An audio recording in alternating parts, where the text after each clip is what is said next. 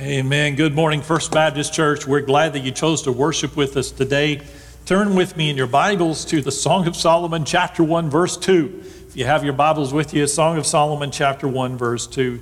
It is a beautiful day outside. Though it's cold, it is beautiful. Certainly here in Texas, it's a rare treat that we get to see snow. In fact, there's supposed to be several inches later today, and it is beautiful. Also looked at the forecast. Next Sunday is supposed to have a high of 60.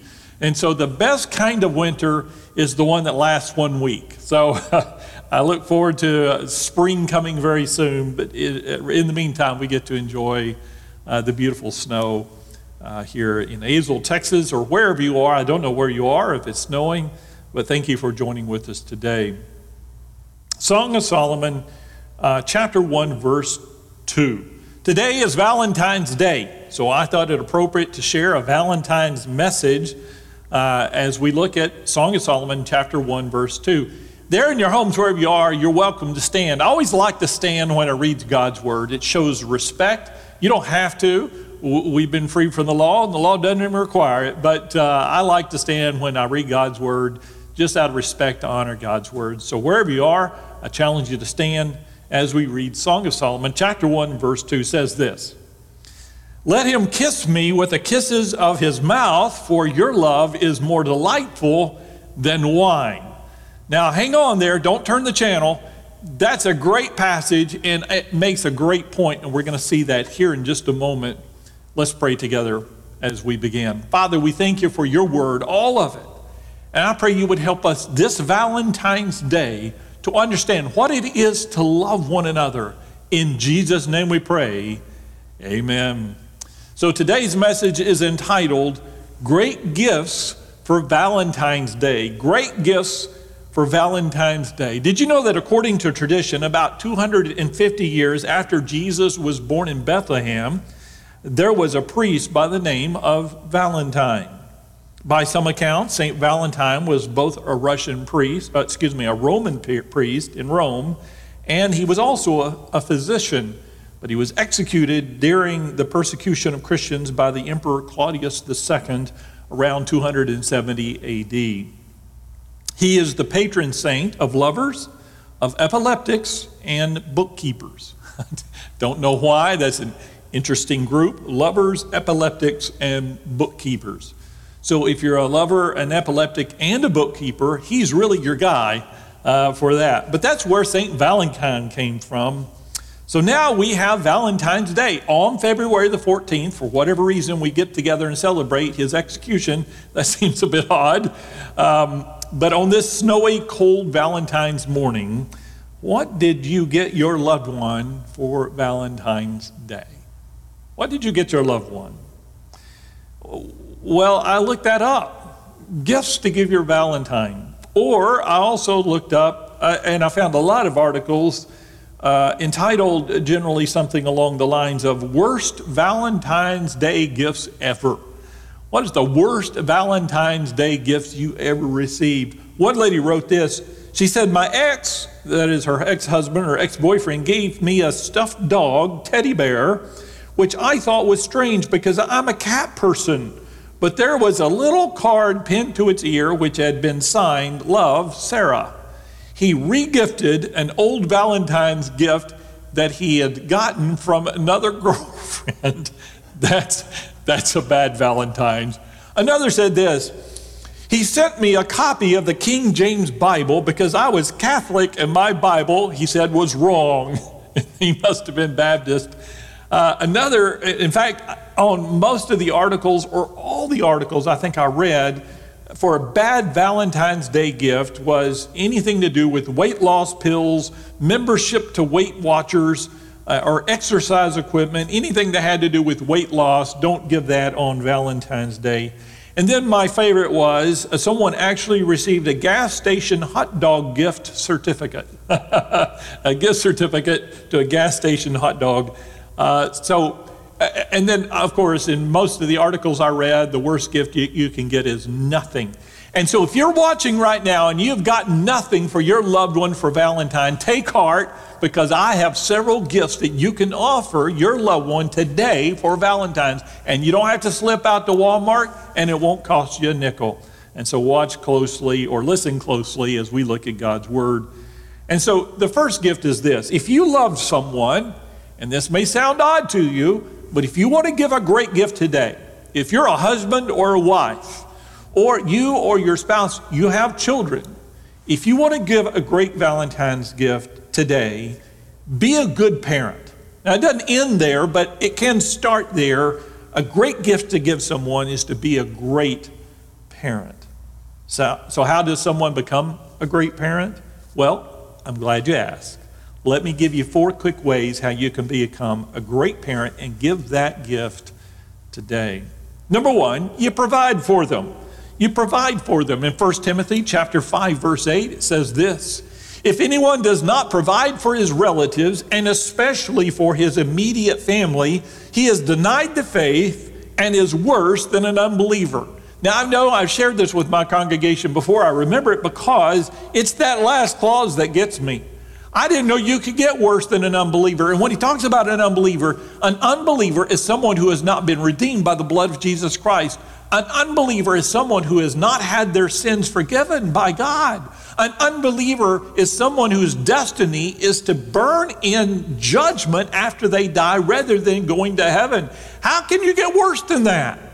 Well, he actually says that there is a category of people that are actually worse than an unbeliever. And who is that? It's a bad parent.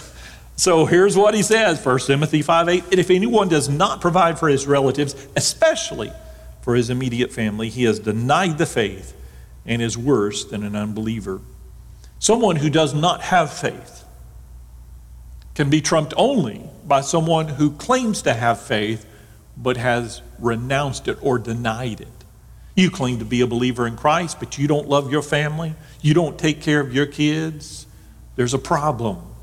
Because love for Jesus Christ, love for God, is demonstrated in love for your children and for your family. Bad parenting is rampant in our society. And I don't want to sound judgmental, but many, if not most of the problems that we're facing in our nation and in our world aren't because of bad politics. It's because of bad parenting. Paul tells Timothy in this verse that even the lost provide for their families. But you cannot be a good parent and not provide for your children. And so that's what he says. You need to provide for your families. And I don't mean that you give them everything that they want. That's one of the worst things you can do as parents. You can give them everything that they want. That's not the loving thing.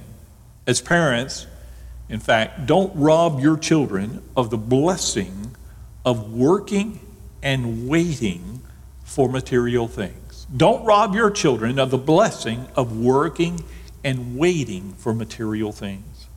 Did my dad provide for me? You bet he did. He provided me with everything I needed and taught me the blessing of working and earning what I wanted in life.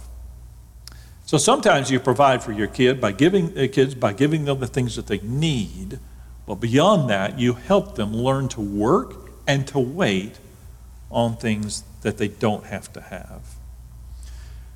When I was 17, I found the most beautiful car in the world, and I had to have it. A good friend of mine, Albert, Arispe was his name. He had this car. It was a 1974 Camaro, red, of course, Krager mag wheels, if you know what that is. It was the bomb. It was the car to have, and I wanted that car. It had 1 million miles on it, but he wanted $2,000 for it.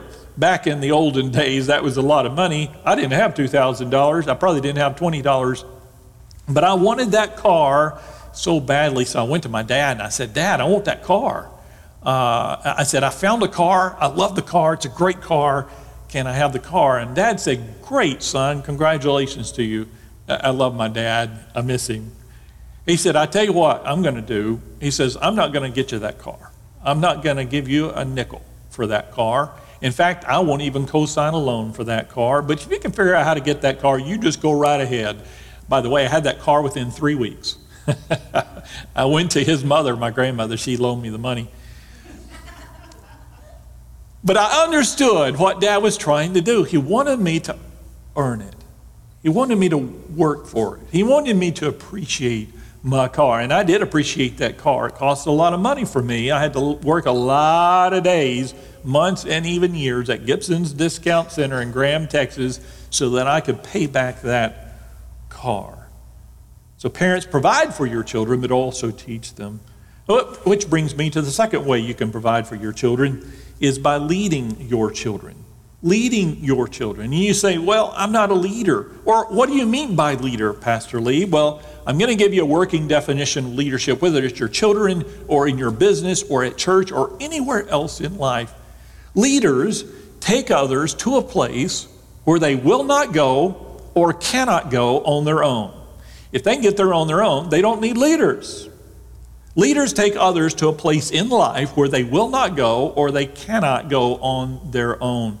There are places where your children need to go, emotionally, intellectually, spiritually, where they're just not going to get there without your help. That's why God gave them you, to lead them to where they need to be in life.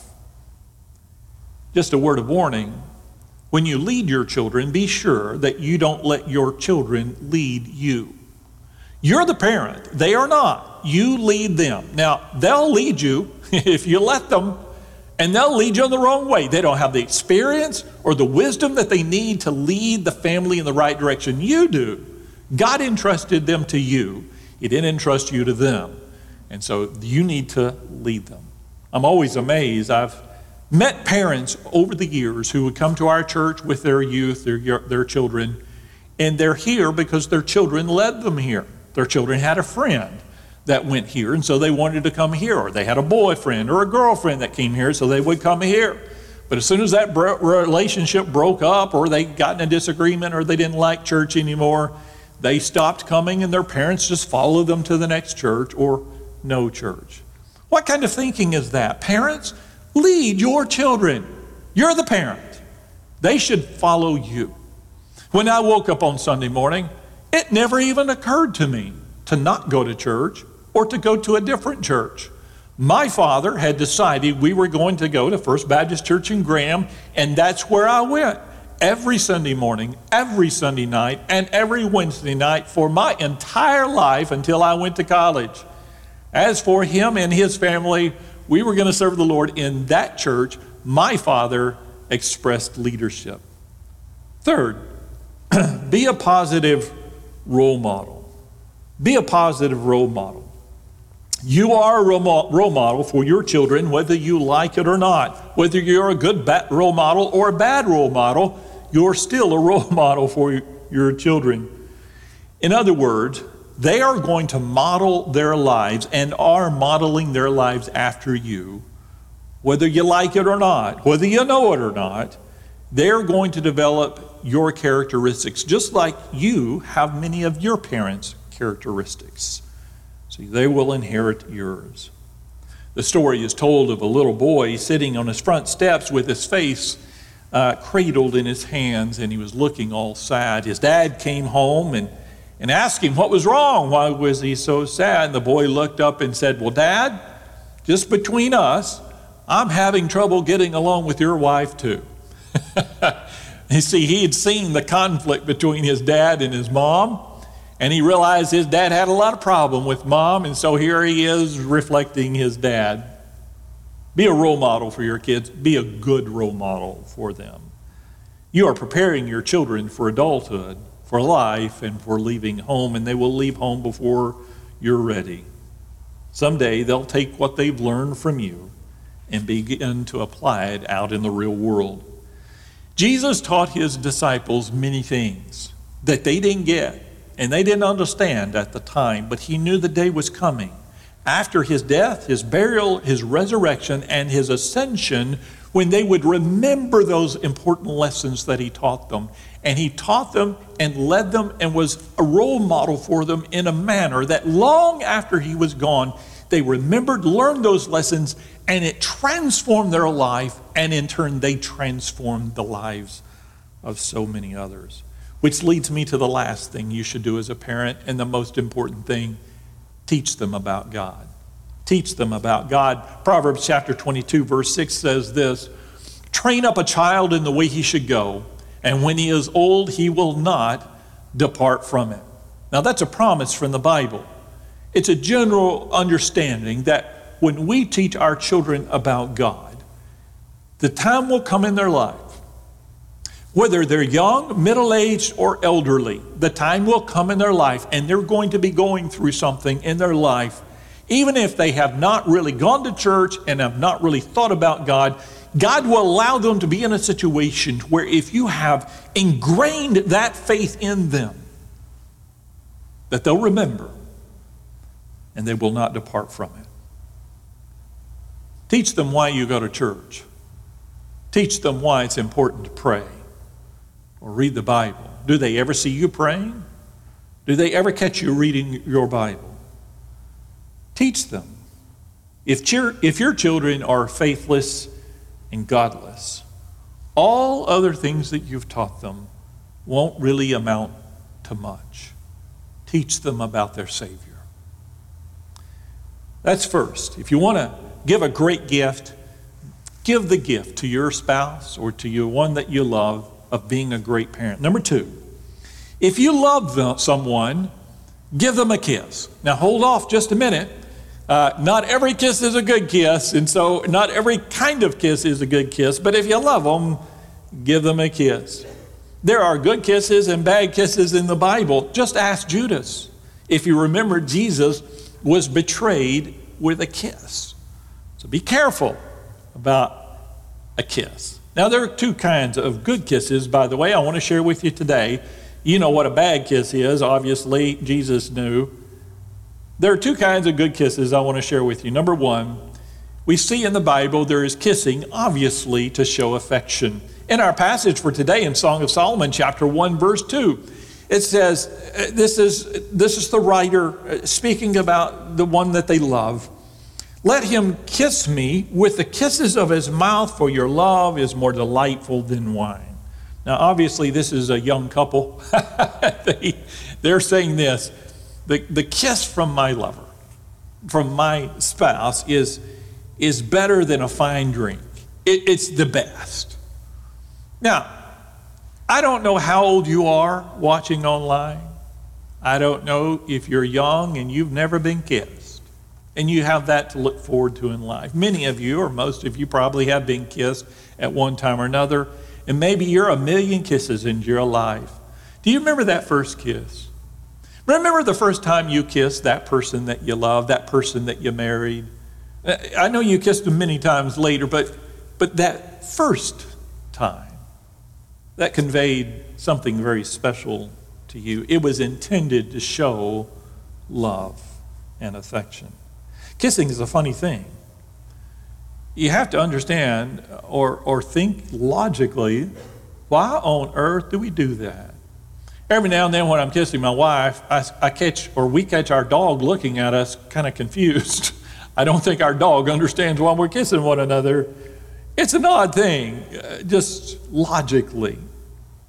Even a goodbye kiss actually can make a big difference in our life, because the reality is we're not robots, we're human beings, and we understand how we convey affection in a kiss.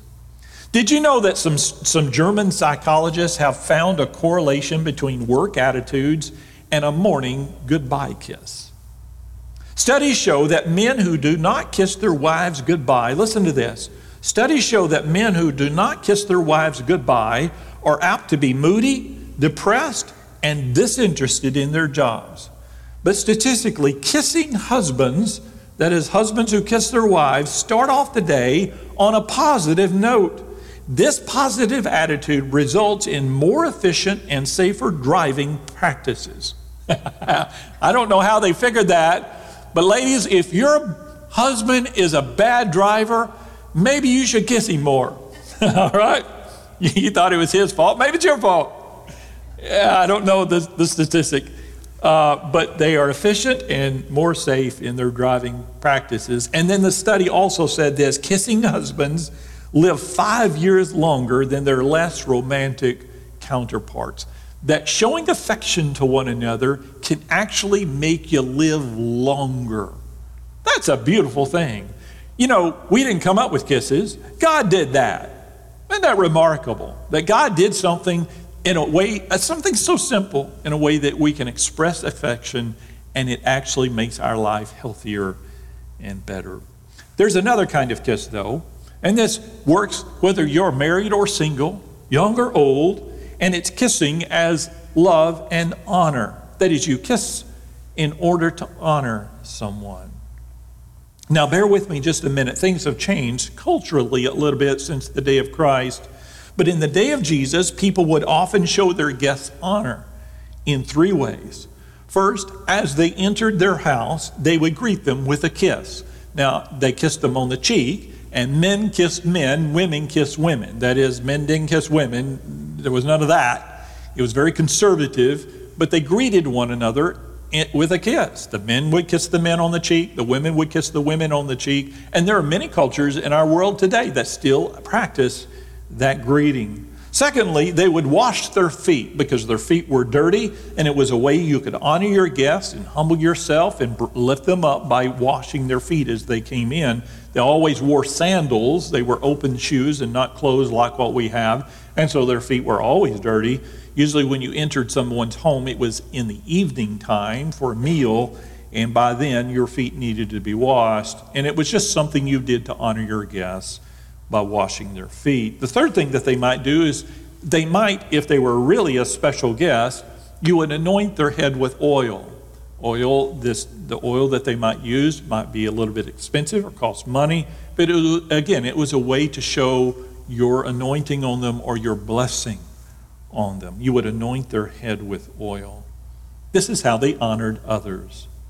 Now, we don't put oil on people's head, we don't wash their feet, and we don't practice kissing one another as a greeting to our friends and family and our fellow church members, nor am I suggesting that you do those three things, but there are ways that we show honor to people even today.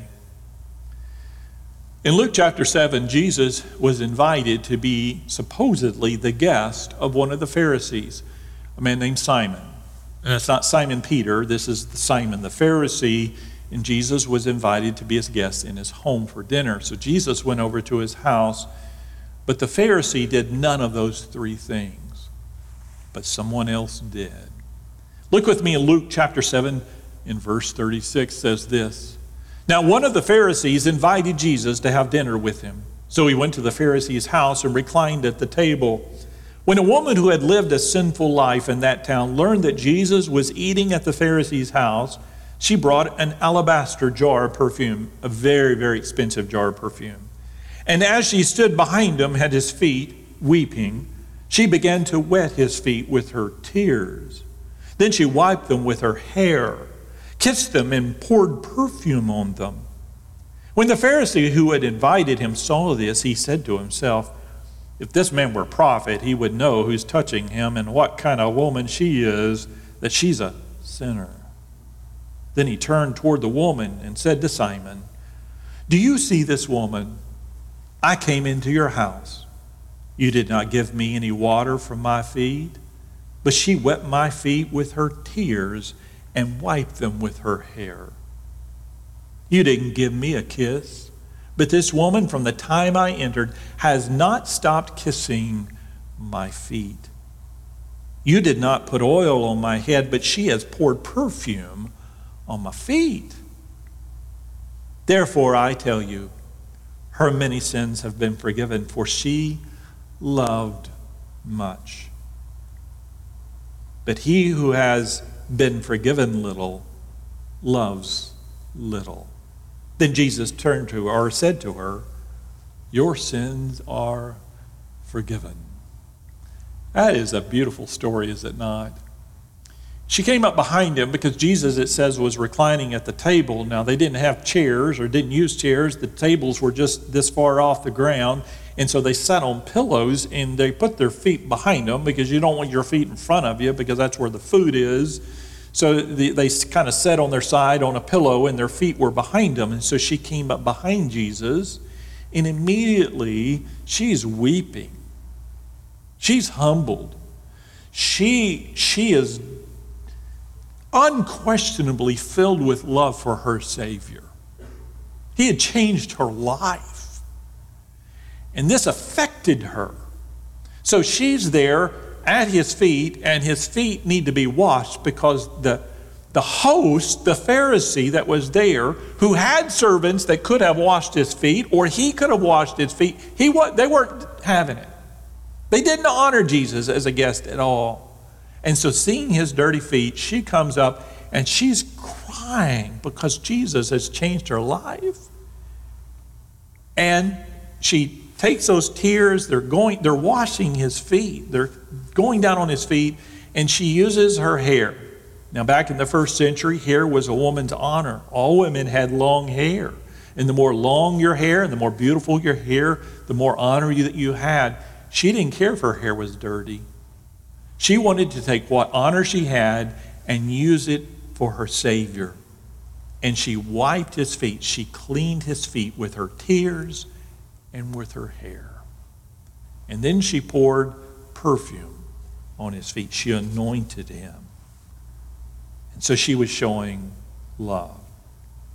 Now, husbands, wives, you love one another. There's the kiss, and then there's the kiss.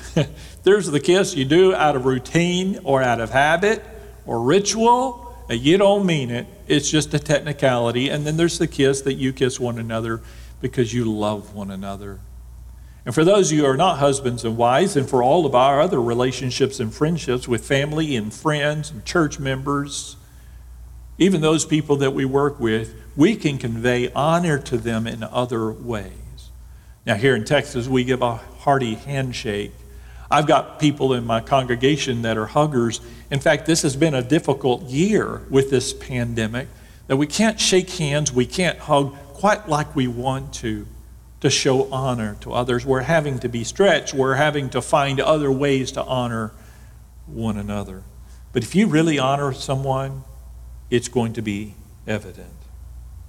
And so, if you want to give a great gift this Valentine's, be a good parent. Secondly, honor one another. And third, if you love someone, demonstrate it.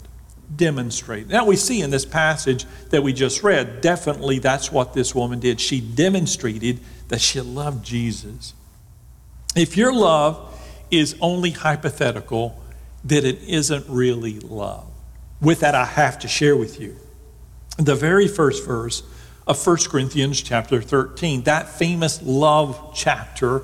Turn there with me if you would. 1 Corinthians chapter 13, verse 1. Now he's going to spend the first part of this chapter, the first third, almost the first half of the chapter, giving us a working definition of what love is. But as he does that, he first tells us what life is like without love. If you don't have love, this is going to be the result. And the first thing he says about that is in verse 1, 1 Corinthians chapter 13, verse 1. He says this, "If I speak in the tongues of men and of angels, but have not love, I am only a resounding gong or a clanging cymbal." Ladies, have you ever had a man say to you, "I love you," but you knew he didn't mean it? It's just smooth talk because he wanted something. Or men, do you ever have a girl come up and tell you that she loves you because she has an ulterior motive? This is 1 Corinthians 13. Love in general. He says, even if I can talk in the tongues of men and of angels, if I'm the smoothest talker there ever was, but I don't have any love, I'm just noise. And all of that talk means nothing. And so that's what he's saying here in Galatians chapter 5, verse 6.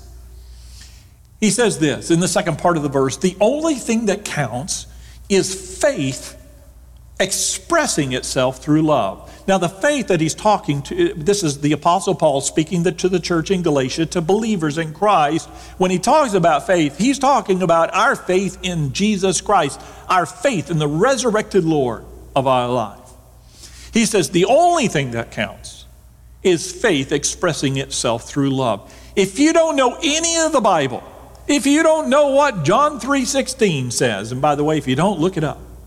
That's a great verse. But if you could summarize the Bible in its entirety, in its importance, it would be found in this very verse, this very statement. The only thing that counts in life, in your relationships, at your workplace, or anywhere else you go, in your church, the only thing that counts is faith expressing itself in love. That is, if your faith in Jesus Christ is merely a construct, it's merely conceptual, it's only a hypothetical, it doesn't mean anything. I can claim anything as your pastor, but if I don't love you, what's the point? My words have no meaning. Work hard at church, in your ministries, in your mission work, but act unlovingly and it's all for nothing. Jesus went to the house of a Pharisee, and he often encountered the Pharisees. These were people who had lots of theology, lots of talents.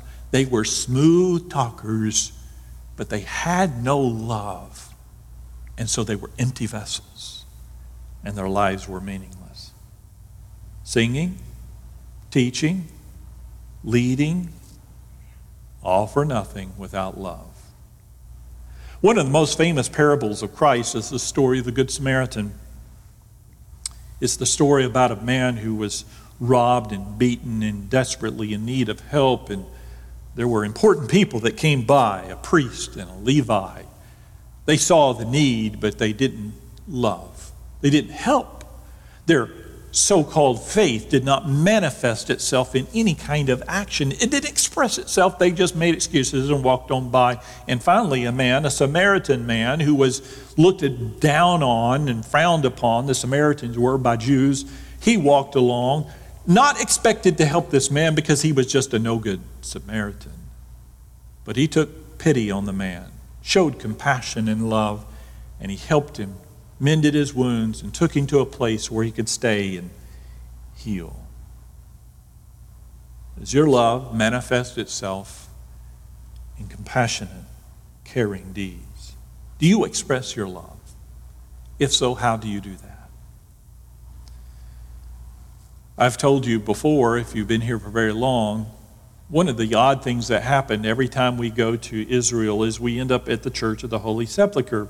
The Church of the Holy Sepulchre is in Jerusalem. It is an ancient church, and it's a huge facility. And in this building, because they have holy sites, and in the holy sites in Israel, they historically, over the years and in centuries, they would build churches over that holy site. And this holy site, this church encompasses two very important locations, and we don't know for sure, but there are some caves there that they believe are the tomb, or one of which is the tomb of Jesus. And then nearby was a hill. Most of it's been chipped away over the years, but there is a hill or remnants of a hill where they say Jesus died on Calvary. So you can go, for a Christian, that's the holiest site you can go to on planet Earth, really, is the Church of the Holy Sepulchre, the place of the burial and resurrection of Jesus, the place of Calvary where he died for our sins.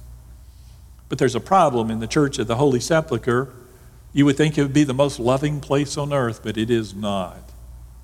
There are different groups there. There's Greek Orthodox, Eastern Orthodox believers, and there's a group of people that take care of the place, and they have their processions through it. And then there's Roman Catholics that are there, and they have their procession. Each has their own priests and their own things that they do. And then there are tourists and pilgrims that are packed in there all the time. It's always packed. And between the three groups, there's a problem, because as they have their processions through there, there's not enough room to get through. And over the years, because they don't get along with each other, and they don't particularly care for tourists either, by the way. And as a tourist, I go in there and I'm mad when I walk in because I already know somebody's going to push me out of the way. And so I develop their attitude as well. So there's a lot of pushing. So when they come by in their procession, they're literally will push you out of the way. They'll say, coming through. And I've just found that to be very rude. Here we are in this holy place of the resurrection of Jesus. And there's no love. There's just pushing and shoving. What do you think God thinks of that? Oh, my goodness. And then lastly, I'll leave you with this. If you love someone, here's a good Valentine's gift. Change your language. Change your language. That is, offer the gifting of encouragement, and you can do that today. In 1 Thessalonians chapter 5, verse 10, this is the Apostle Paul speaking to the church in Thessalonica. He said, he died for us so that whether we are awake or asleep, we may live together with him. Therefore, because of the resurrection of Jesus, because of our salvation, therefore, encourage one another and build each other up, just as in fact you are doing. Husbands, wives, you say you will love one another, but you spend your time criticizing and tearing each other down. That's not love. You want to give a good gift today? Express love through encouragement. Make everything that you say today an encouraging word. Make everything that you say today be designed to lift someone up. That person or those people that you care about, lift them up. What a great gift to give. Have you ever had the experience of being somewhere in your car, maybe on a cold day like today, and you go out and you turn that ignition and you just hear that brr, brr, brr, brr. And it's a dead battery. Never happens on a pretty day. It's always on one of these winter brr, brr, brr, brr. And you go, oh no. And you don't have anything else to do. You don't know what else to do, so you just keep trying it until there's just no battery left. And you know what you have to do? You have to flag somebody down or call somebody. They come alongside you with a pair of jumper cables, and they connect their strong battery to your weak battery, and you're able to start that car because it gives power to your battery. The word encouragement in the Bible is exactly that kind of thing. It is referencing a transfer of power to make the weak strong. People need your strength today.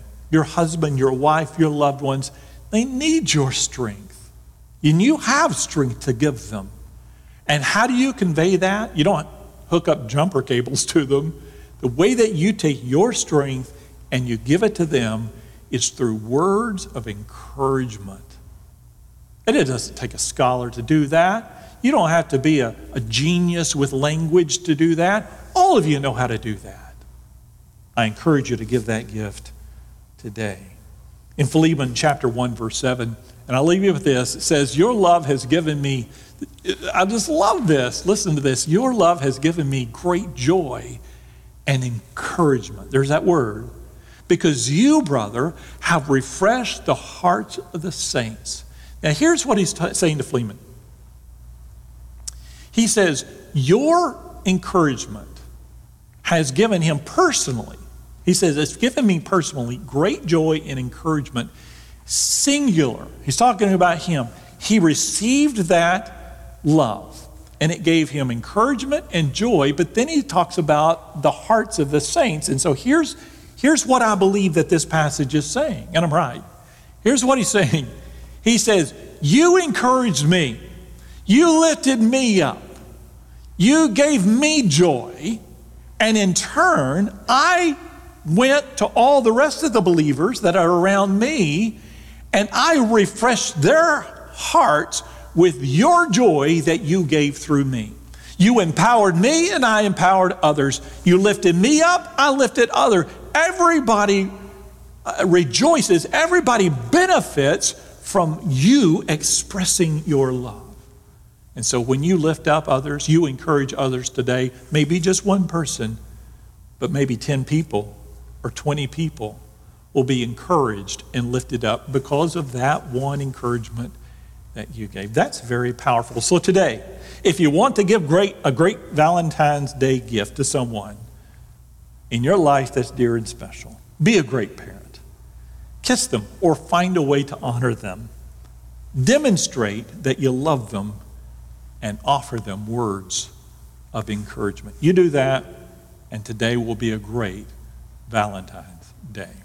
Pray with me.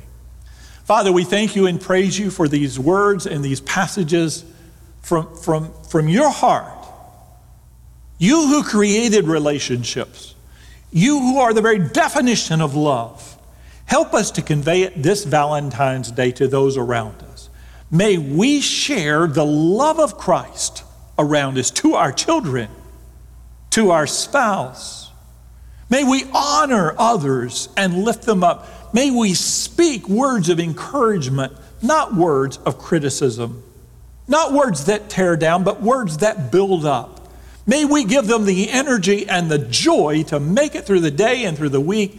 May we help their life and not hinder it. In the name of Christ and for His glory, amen.